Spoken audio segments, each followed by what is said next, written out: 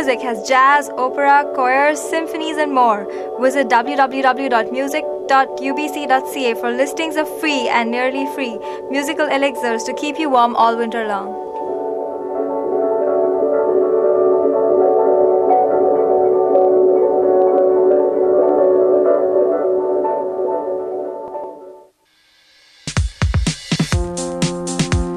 Hey there. Happy Wednesday. It's March 11th, 2009, and my name is Tracy Fuller, and this is the Arts Report on CITR 101.9 FM. It's another beautiful day here in Vancouver. I honestly can't ask for better. There's no rain, the sky is blue. It is a little bit cold, and it has been quite cold recently. But really, I think this is quite a nice end to our winter season here in Vancouver. The crocuses are already starting to peep out through the ground. You see some robins on the grounds building their nests, and things are starting to really begin to feel like spring around here. It's not quite smelling like spring yet, but spring is well on its way. So, in that vein, I've got a jam-packed show ready for you today. There's so many things that have gone on. I guess I dropped the ball a little bit because there are two events that happened this past weekend. Well, not events, but special days that I should have recognized last week on the show, or perhaps on my Friday Arts Update, but I didn't. So I'm going to use today's show to recognize A, World Theatre Day, which happened this past Sunday, and International Women's Day, which also happened this past Sunday, I believe. Both days on the same day, and I neglected both of them. However, I'm about to make up for it. On today's show, I have opera. The Vancouver Opera Company's Rigoletto is on stage now at the Queenie. I went last night, and I will be talking to two bloggers who went to the opening night and to Bloggers Night at the Opera. Yes, bloggers have infiltrated the opera, people. You're going to hear about it later. Then I've got an interview with Norman Armour, who is directing the Culture's new presentation of Blackbird. That's hitting the stage tomorrow night. And then on Friday, opening up at the Fire Hall Arts Centre, This Mortal Flesh by Andrew Templeton is hitting the stage. I've also got an interview with Andrew Templeton, along with a whole bunch of FemCon music to keep us happy along the way. So it should be a jam-packed and wonderful show. Thanks so much for tuning in. So, getting right to it, Rigoletto is Giuseppe Verdi's dark, powerful story of treachery and vengeance. Regarding the story, Rigoletto is a jester in the court of a womanizing duke. When the duke's jokes go too far, he becomes the subject. When Rigoletto's jokes go too far, he becomes the subject of the angry count's curse. So Rigoletto's beloved daughter Gilda is kidnapped by the duke's courtiers, and Rigoletto swears revenge. The jester's plan to kill the duke goes terribly wrong when Gilda falls in love with the Duke and ends up paying the price by sacrificing her life for his. Yes, no, it's an opera. It goes right to the edge there, people. We have love, we have loss, we have tragedy, we have amazing haunting voices. This emotional and haunting production was conceived and directed by Glynis Leishon, and it features an imaginative set designed by Breda Garricky.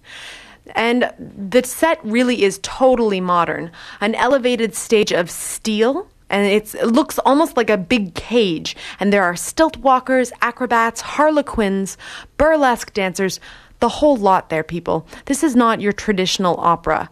Rigoletto himself is played by the amazing Donnie Ray Albert, who looks just like the Hunchback of Notre Dame, and his beautiful daughter Gilda is played by the astounding Église Gutierrez. Seriously, people, the singing in this production is transporting. Église quite literally goes over the moon during the performance with her beautiful soprano voice. The aesthetic of the opera is not traditional. Instead, the scenes are set in a stylized French court with wigs and corsets and plenty of exposed flesh. Clocking in at about 3 hours, you barely notice the time go by. Rigoletto by the Vancouver Opera Company is not to be missed. And here with probably the most memorable piece of Verdi's from Verdi's opera is a clip from Jean-Pierre Ponel's classic film of Rigoletto.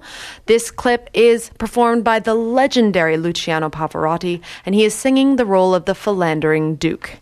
Here's a little taste of Rigoletto for you out there.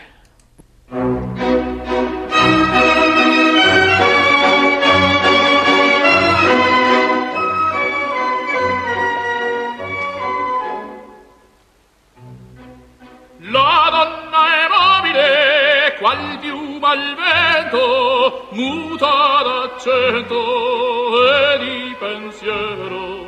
Sempre una amabile, leggiadro viso, il fiato il riso e menzognero. La donna è mobile, qual piuma al vento, muta d'accento di pensier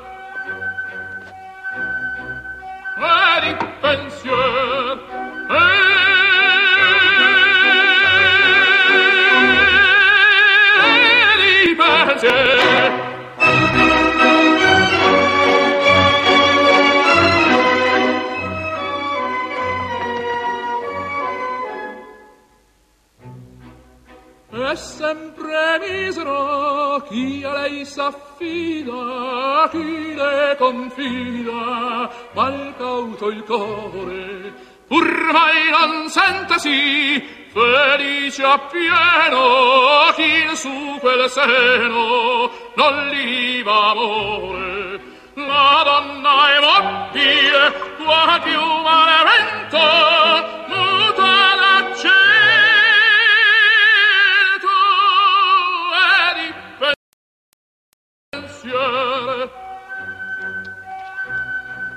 e di pensier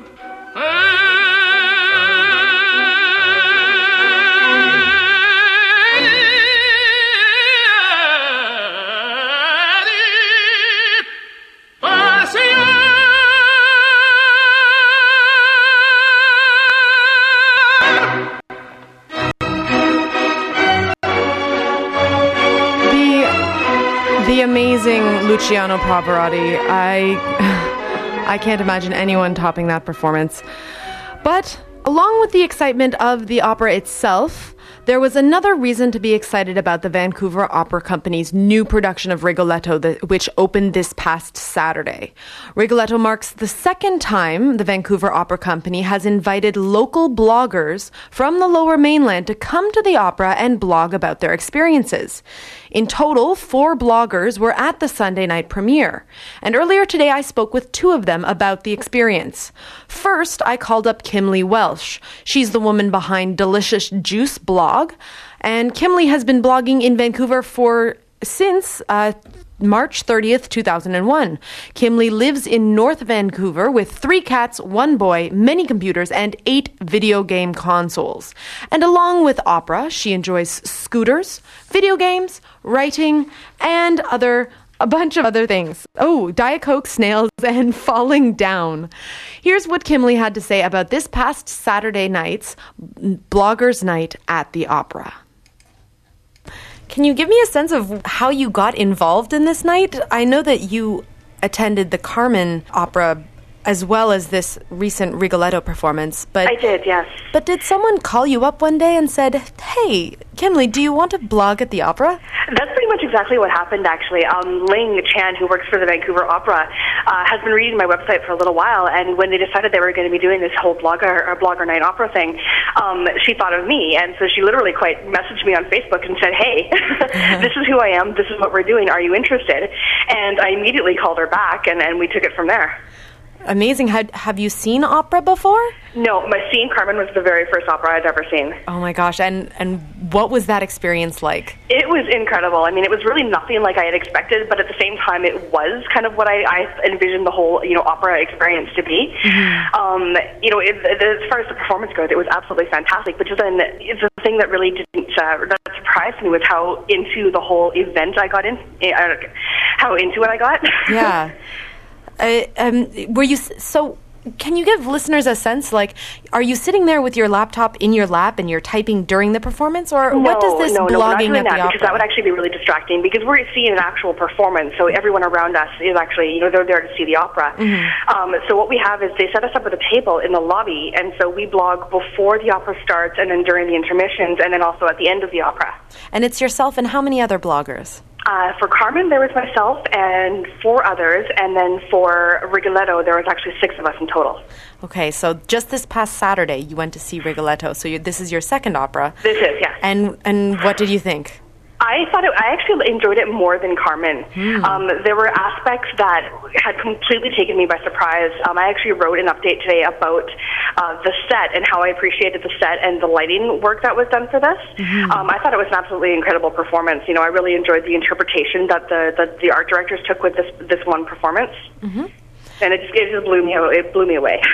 And did the woman who called you on the phone, did she give you a sense of why the opera has decided that they want to explore the opera in this way? And it's not just the blogs, I should mention. There's also manga available online. There are podcasts. The opera's really reaching out to all areas of new media to really speak to a different audience. Exactly, yeah. And I met with Ling before the Carmen performance, and she told me a little bit about what the opera is doing.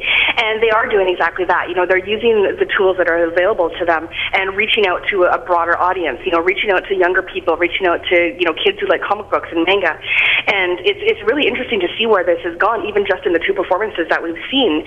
The manga I know that they've been doing for a while, which is absolutely fantastic, but then using social media as well, using Twitter, using Facebook, using the blogs, just to kind of get more people aware of the fact that, maybe instead of just going to a movie and getting a burger before the show, we'll go to an opera. We'll make a fancy night out of it. Absolutely. And did people come up to you as you were sitting at the table in the lobby and talk to you about what you were doing? They did actually. There was a lot of interest in what it is we were doing. A lot of people, didn't know what a blogger was, so we had to explain to them what we were doing and why we were there. But then you did get the people who were aware of what, social media was, and they were really excited to, look at our URLs and be like, oh, this is really cool. I'm going to go home and take a look at what you've written. I mean, that strikes me as surprising, and I'm sure you've been blogging pretty consistently since 2001. Does it still shock you when people come up to you and say, what's a blog? It does, but it doesn't. I think if I were anywhere else, if I were at a more mainstream event, something a little bit more modern, then it would surprise me. But because we're at the opera, you sort of expect the opera goers to be, from a generation a little removed from your own. What do you think is the thing that has surprised you most about seeing these 2 operas? I think probably just the production value of them. I mean, you go into the opera thinking that you know what it's all about, but when you actually get there and you see exactly, that every opera is a little bit different in the interpretation that the art directors and the singers themselves take, it kind of really opens your mind as to, this is an entire side of the artistic world that I had never even looked at before. Have people responded to your blog posts to interact with you that way about the opera? They have.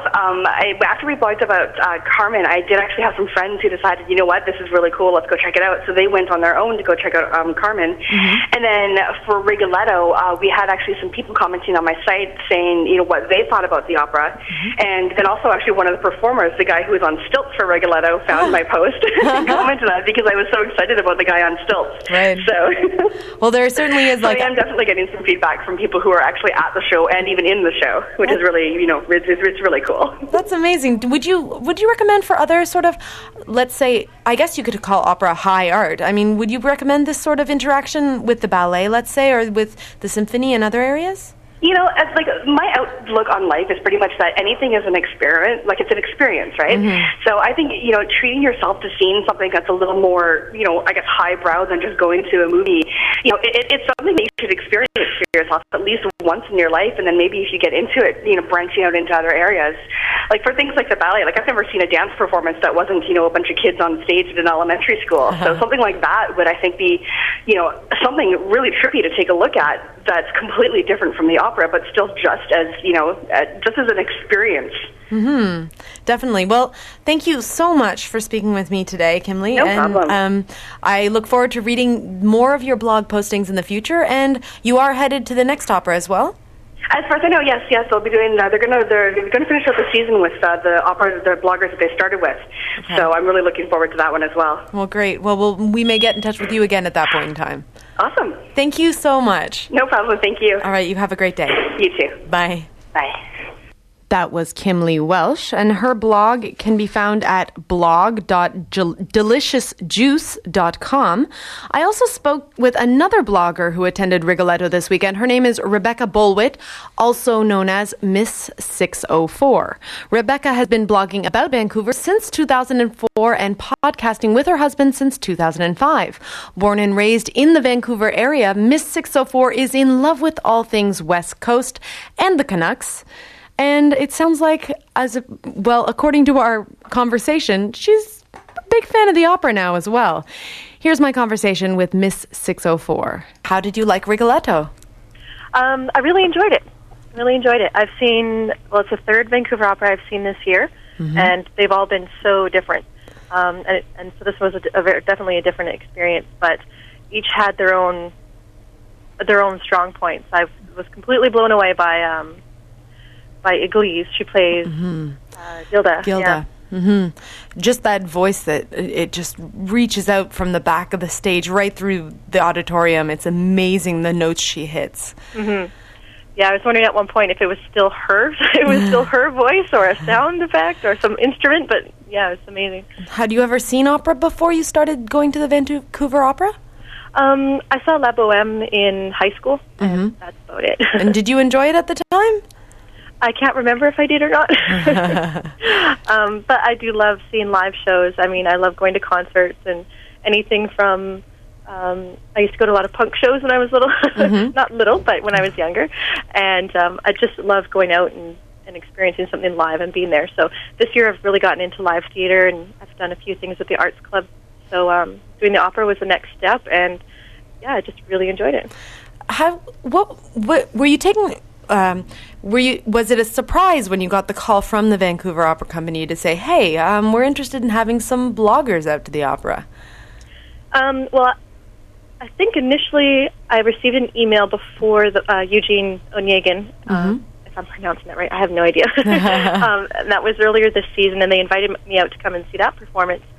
And I thought, sure, yeah, that's great. I'd love to come out and check it out. I do get emails from people around town asking me to come out to certain events. So it was kind of like just like any other event. So I went out and covered it and wrote a review, and then they were just like, okay, we need to do more of this.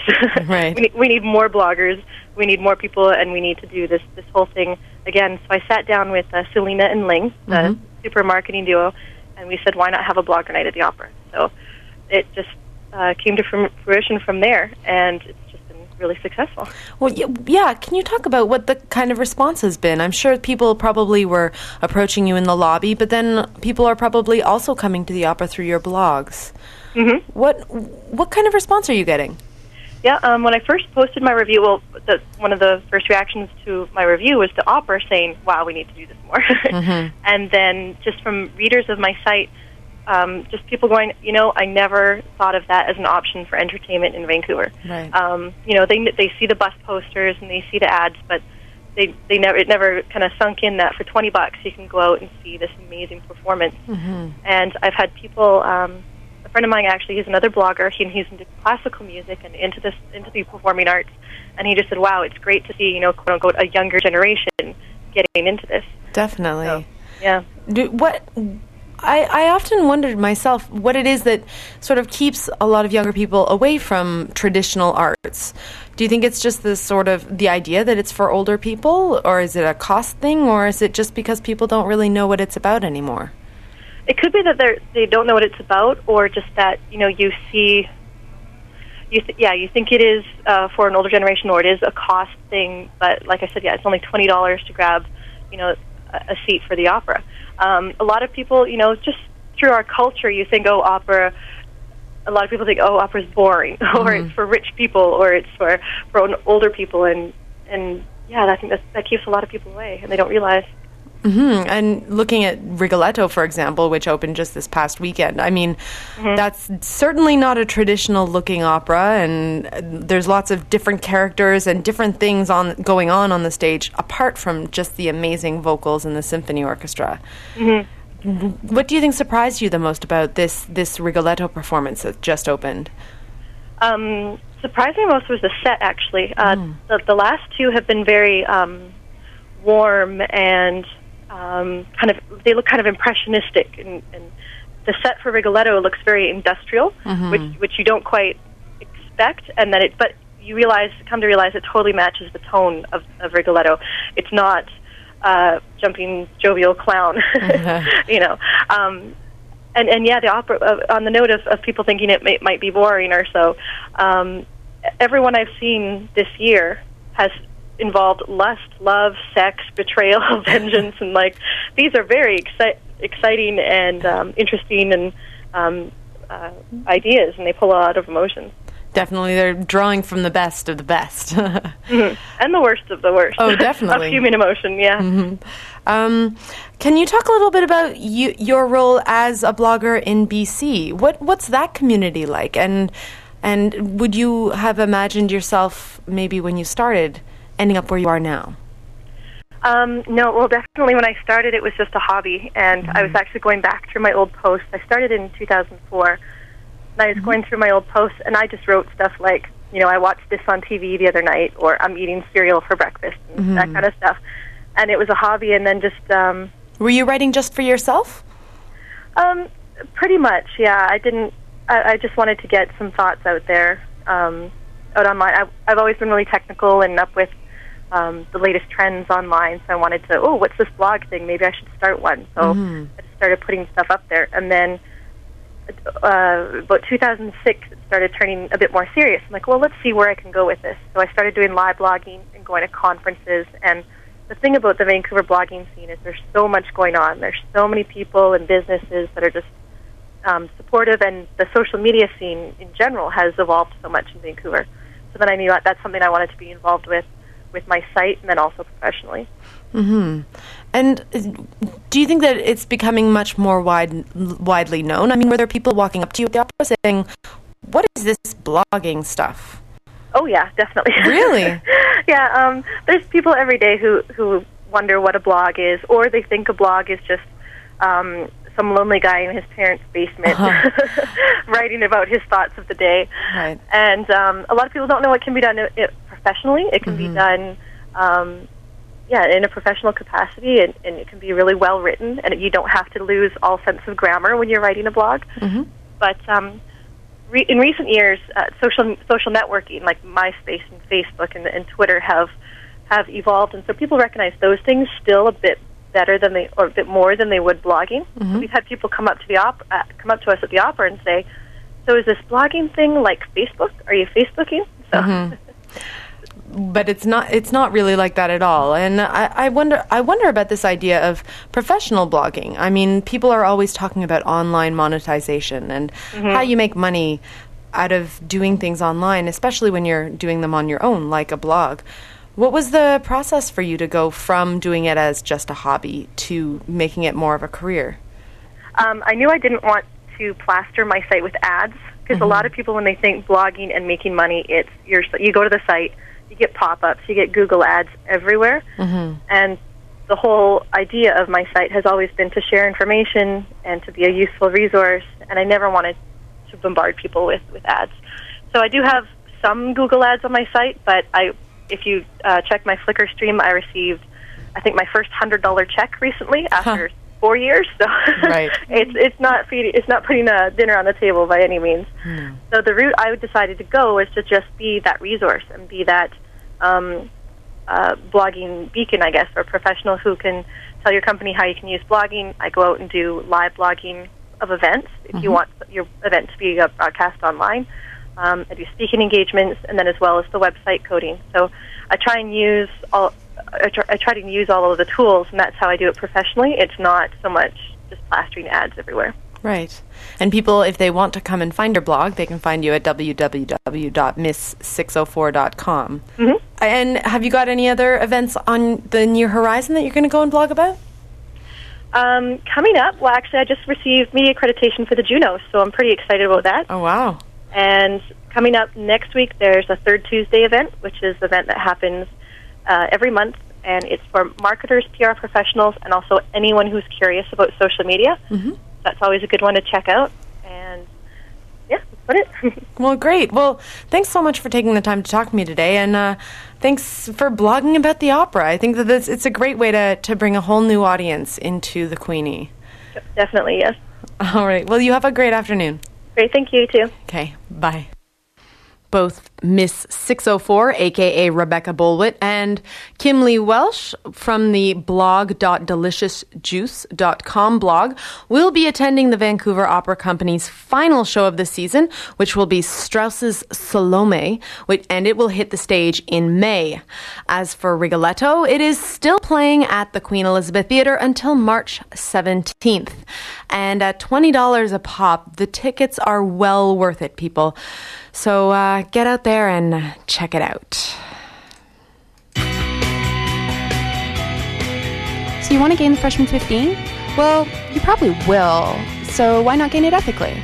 Sprouts, the student-run not-for-profit grocery store, is now open in the lower level of the UBC Student Union building across from Travel Cuts in the Wellness Center. Sprouts is committed to providing the UBC community with healthy, locally produced, organic, and fair trade products at great prices. Sprouts will be open from 9:30 to 6 p.m., Monday through Friday. So you want to tag a ride on the sustainable gravy train? Sprouts is now looking for volunteers to help out with tabling, outreach, and at the storefront. So just drop by and pick up your application.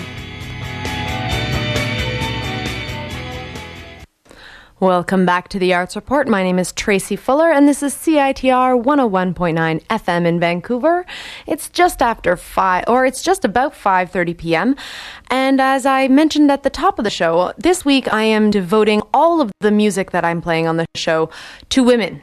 All of you women out there, because it is International Women's Week here at CITR, and there's a bunch of other programmers who are doing specifically women-related content, and I'm a woman, and women are great, and therefore we're going to listen to some great women on the show today. So to kick things off, here's Julie Doiron. The former Eric's Trip member and Mount Erie associate has a new LP out called Jaguar. You'll remember Julie's 2007 album Woke Myself Up was shortlisted for the Polaris Music Prize, and Julie will be playing alongside the Sadies this Friday at the Biltmore Cabaret in Vancouver. So here, without further ado, is Julie Doiron with Heavy, Heavy Snow.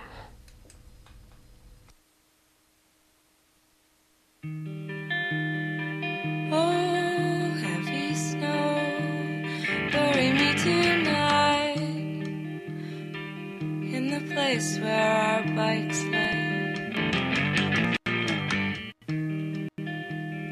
Lovers in the nighttime, lovers in the day. Oh, heavy sleep, carry me away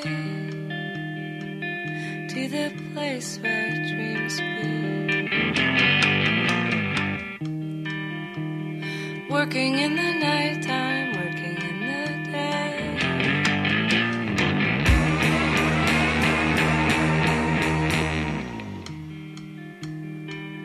Oh, heavy heart, forgive me.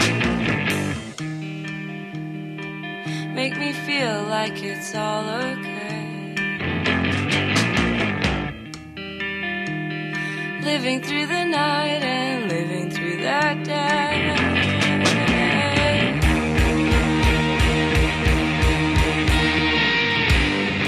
Oh, heavy wind, come for me today. Make me feel like he once did.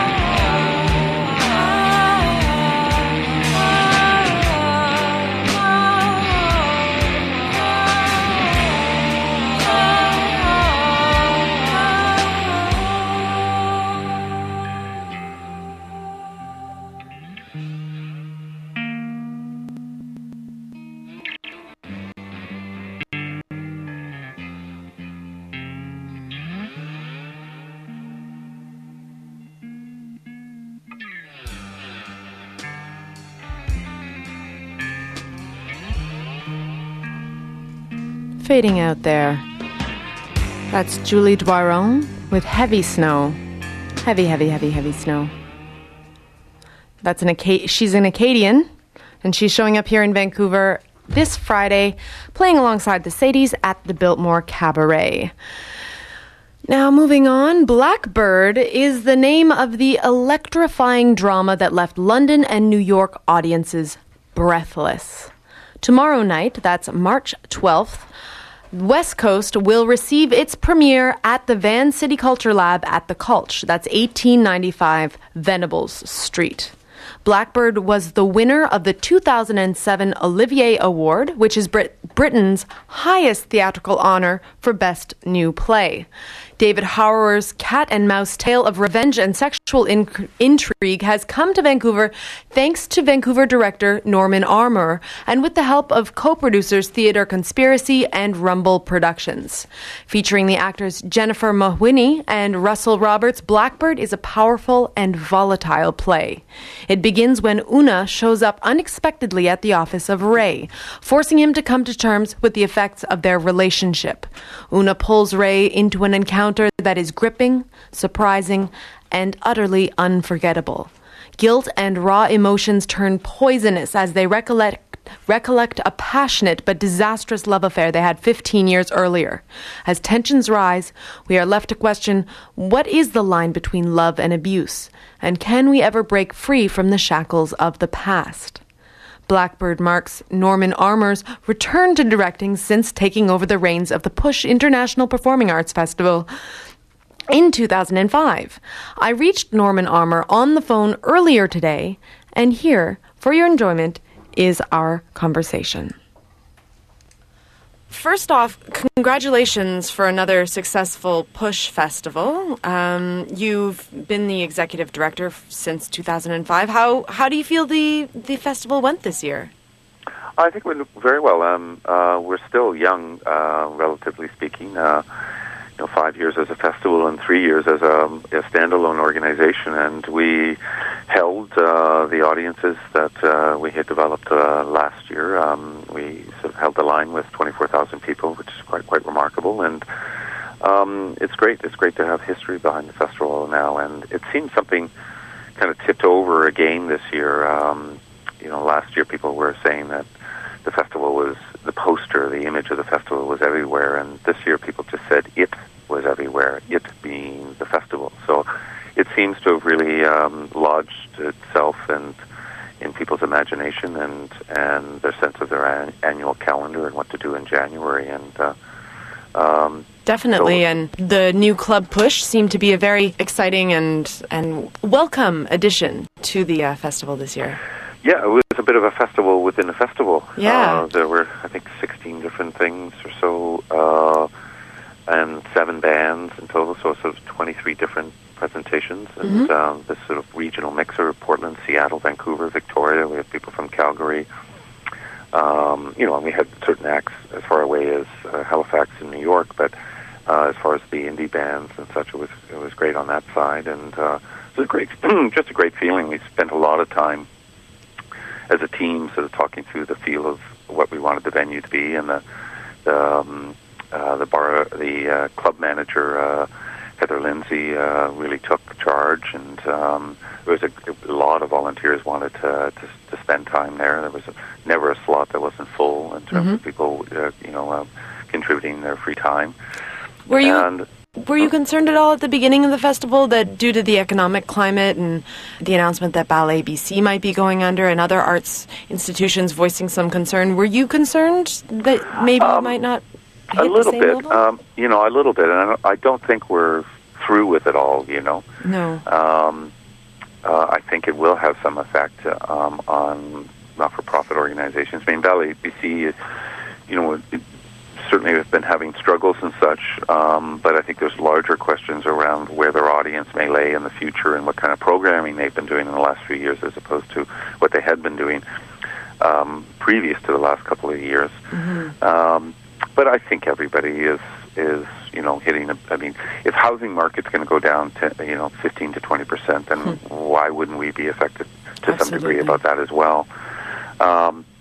However, it's starting to hit us out here, you know, obviously in the natural resources and things like that, it hadn't been hitting us as hard as it had been hitting in Ontario. I think the real test is how people do next season. Yes, definitely. The year ahead is going to be an interesting one to follow. Yeah, it's going to be a tough one, I think. But on the bright side, Blackbird is opening up at the Cultch, and it's the first play you've directed since, I guess, joining the Push Festival back in 2005. Yeah, that's right.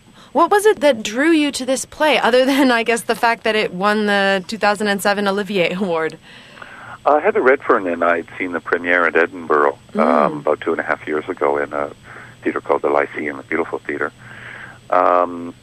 And I'd done the playwright. I'd actually done a sabbatical for 3 months in Glasgow, hanging out in the theatre scene and the presenters in Glasgow and in Edinburgh, and then also had been doing various forays over to Europe.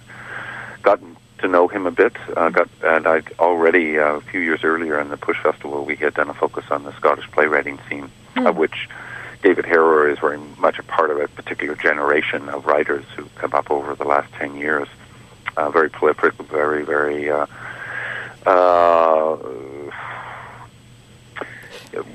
group of writers who are extremely interested in language, and Heather and I were really taken by the play. We were really taken by it, and we sort of came back saying to each other, "Well, we have to find some way to make this happen." Right. And at a certain point, I kind of thought, "Oh well, I think Theatre Conspiracy, with its international repertoire, and they had done certainly Irish work and had interest in a writer or two from Scotland, contemporary writers that they were considering for programming, and I thought this might be a good project for them." Rumble got word of it and approached Theatre Conspiracy, really wanted to be a part of it. They knew the script, knew of it, and for me it was, you know, an opportunity to on the professional development side, to get back in touch with what it means to create work, what the risks and struggles and challenges that any artist faces in taking on a project, whether it's an existing play or otherwise, to regain a kind of sensitivity to those questions, and how the festival in a way can support projects, either adaptations or interpretations of existing scripts or creation of new work.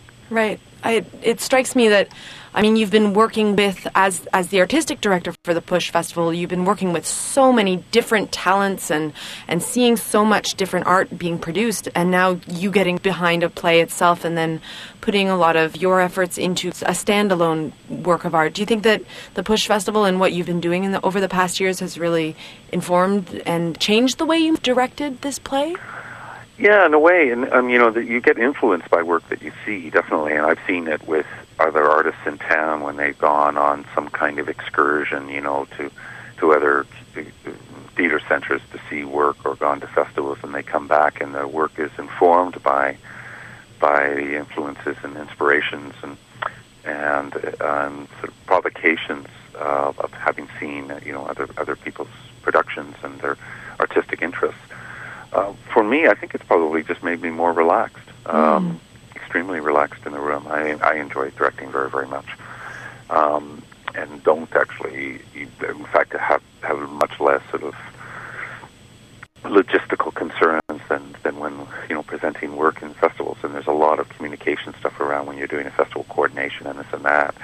And getting into the room, having seen so much work and seen all of the kinds of things that go into different types of presentations and work and such, and seeing it on the stage and in its final version, and seeing an audience respond to it, it's made me actually, I think, more relaxed than I've ever been in terms of getting in the room and working on something that eventually is going to get to the public. I'm much more relaxed about that kind of end of it all, you know, and how different audiences may respond to the work, and how the artists themselves may, you know, deal with the ongoing performances and what they learn from an audience, and how to stick to their guns and such.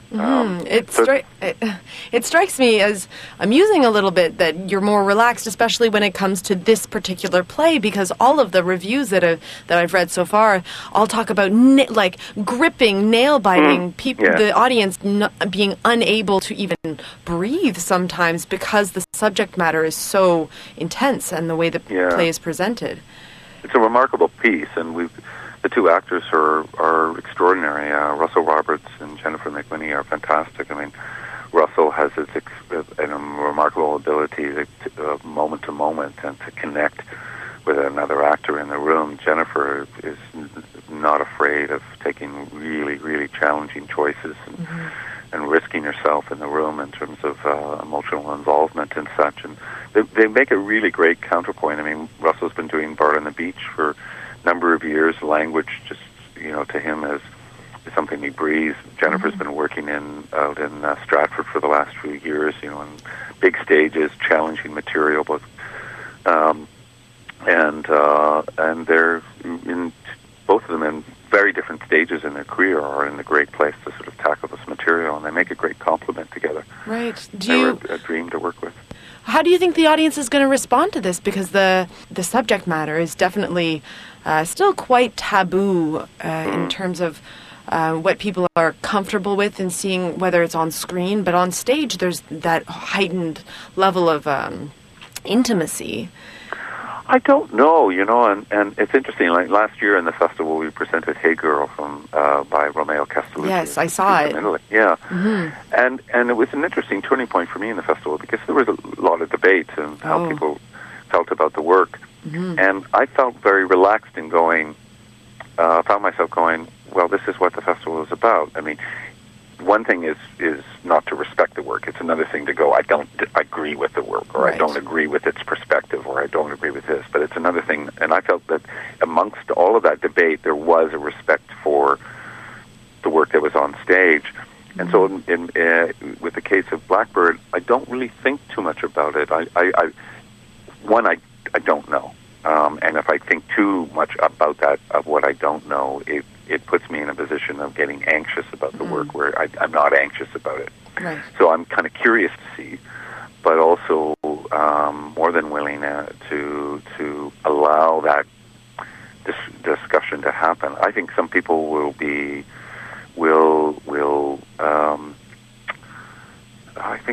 go home and talk about it quite a lot, actually. And that's what any, I guess, director hopes that that theater does impress upon people, that they do take it home and they talk to their friends about it, and it becomes more than just a night at the theater. It becomes something that lives on beyond that. Yeah, I mean, one director sort of talked to me once about, there's work that you can push over, which isn't of value, and there's work that you can't push over. Another director talked to me once about the whole idea of that residual after the performance. And sometimes that makes people want to talk right away, and sometimes it's really something that happens a few days later. But you really do hope that a week later, somewhere in somebody's life, they something happens, or they see something, or experience something, read about something that makes them reconnect to that experience that they'd had the week before, or a few weeks before, so that there is some kind of lingering sense to the performance, that it isn't a toss away. Right. And I think this production will do that. I think it'll stay with these people for quite a while. Well, Blackbird is playing at the Culture Lab at the Culch. That's 1895 Venables, starting tomorrow night, and it runs until March 29th. Norman Armour directs the play, and he spoke to me earlier today. Sticking with the theater theme for this afternoon, what would you do if the love of your life was in front of you, inches away, but you could not touch them? Would you be able to control your own desire, even if your lover's fate depended on your restraint? Well, Vancouver-based playwright Andrew Templeton's new play, This Mortal Flesh, confronts just such a situation.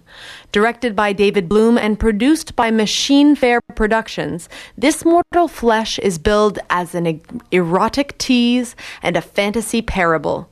The story is one of profound love, delayed gratification, and exploding flamingos.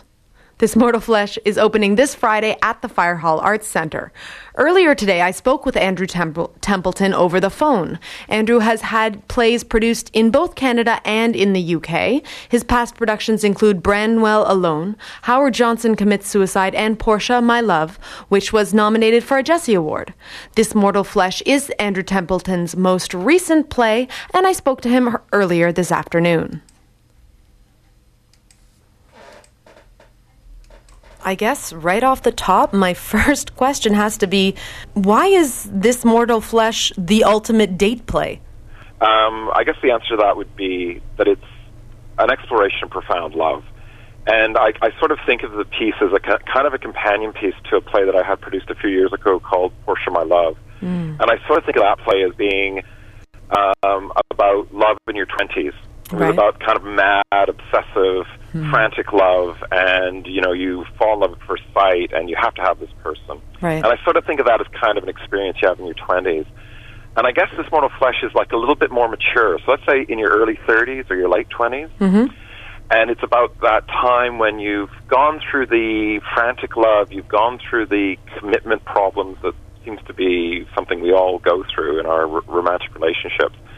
And it's about two people who profoundly love each other, really should be together, and it's kind of working through the problems that they have about being together. So it's kind of that. So I think it's about, and that's why we think of it as being kind of the ultimate date play. It's about really looking at what it is that stops us from being together and how we can overcome those things.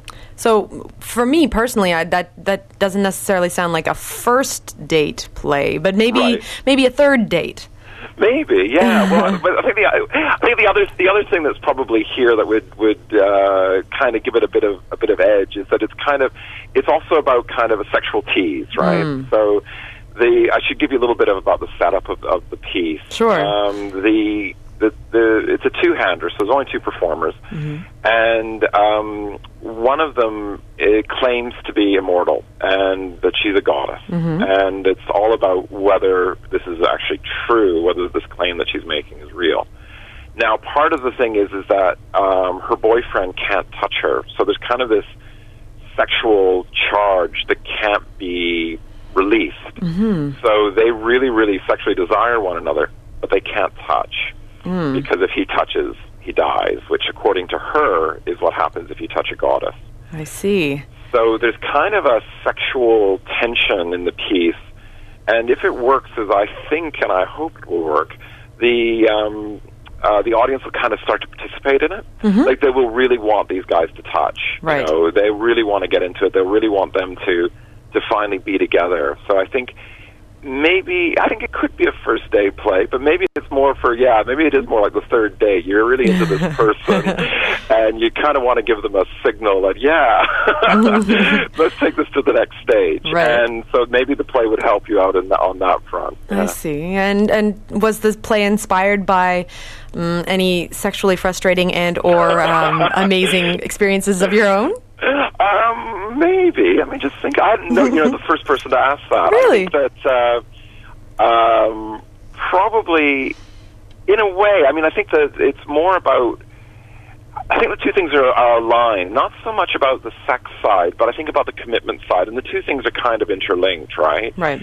And so I think that I've certainly been in relationships where you're deeply devoted to someone, but there's some problems that crop up, and you're overcoming those problems, right? And the sexual energy can be there, and certainly, you meet people that you sexually desire, and there's definitely chemistry there. But there could be reasons why you can't be together, whether maybe you're each in a different your other relationships, or it's implied. There's a dynamic in terms of it's somebody that you're working with, whatever it might be. Right. I think we've all experienced those, right? Definitely. And you kind of have fantasies about what it would be like to be with that person, but you can't be with them. So the play kind of plays really. I guess that's a good way of thinking of it. It really plays into that kind of area of sexual desire and experience. The person that you would love to be with, or at least sexually know, but for whatever reason you can't. Right. So, from a philosophical perspective, do you think that good things really do come to those who wait? Yeah, I do. I think there's something called emotional intelligence. Do you know about this idea? Yeah. And they're one of the ways of experimenting. One of the ways that they test this in children is I think it's a marshmallow. They give the child a marshmallow and they say, if you don't eat this marshmallow, I'll give you another one in a few minutes. And they leave the child alone with the marshmallow. And if the child eats it, they've got a low emotional intelligence. And if they don't eat it, they have a powerful sense of delayed gratification. And I think probably as an individual, I'm kind of big into delayed gratification. You know, it's kind of like that. I do think that there's something pleasurable about delaying pleasure. And I think that if you wait, sometimes things are more satisfying.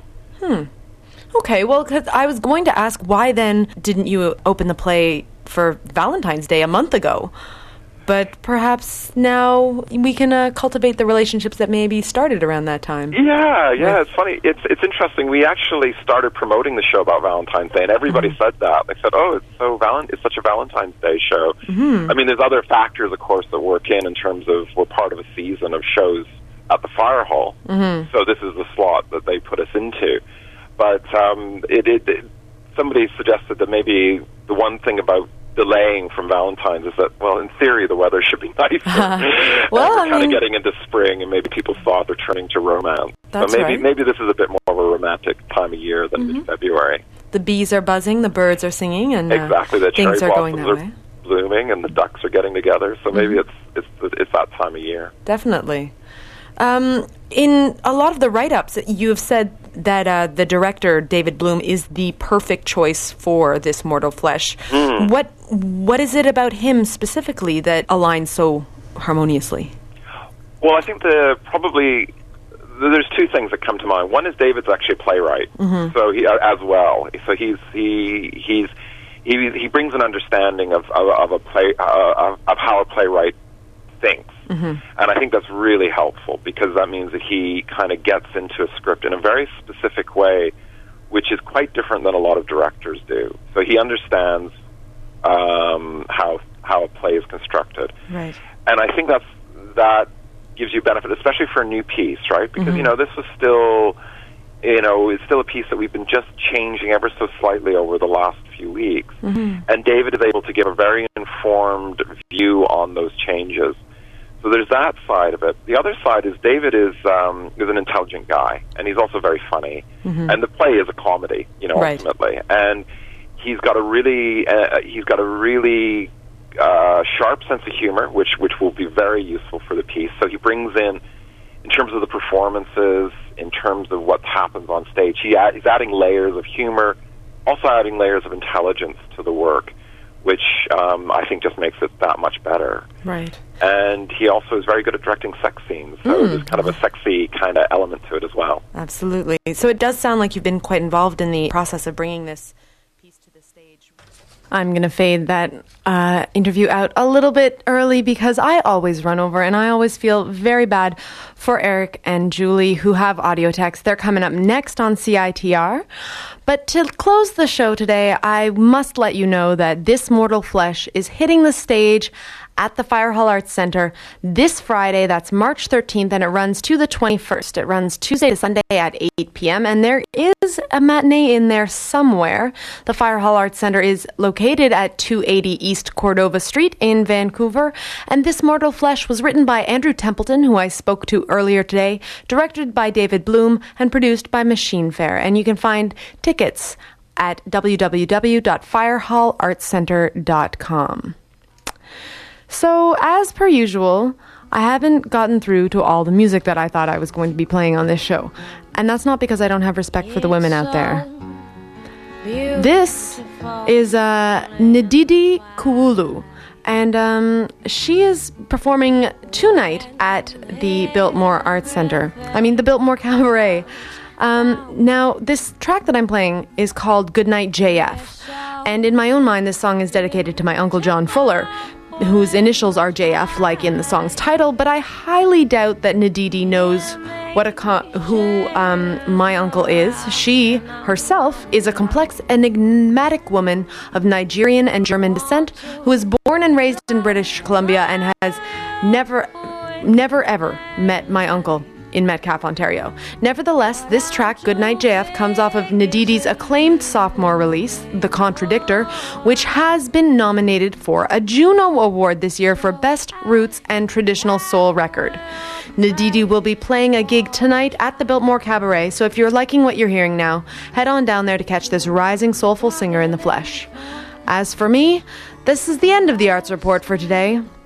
I'm Tracy Fuller. Tune in to CITR this Friday to catch the Weekend Arts Update, and tune in next week again from 5 until 6 p.m. right here on CITR 101.9 FM for a whole new program of the Arts Report. I'm Tracy Fuller. Send me an email here at arts@citr.ca if you like what you hear. And until next week, enjoy Ndidi Onukulu and have a good night. Sitting with you is my sweet. I just wanna sit with you.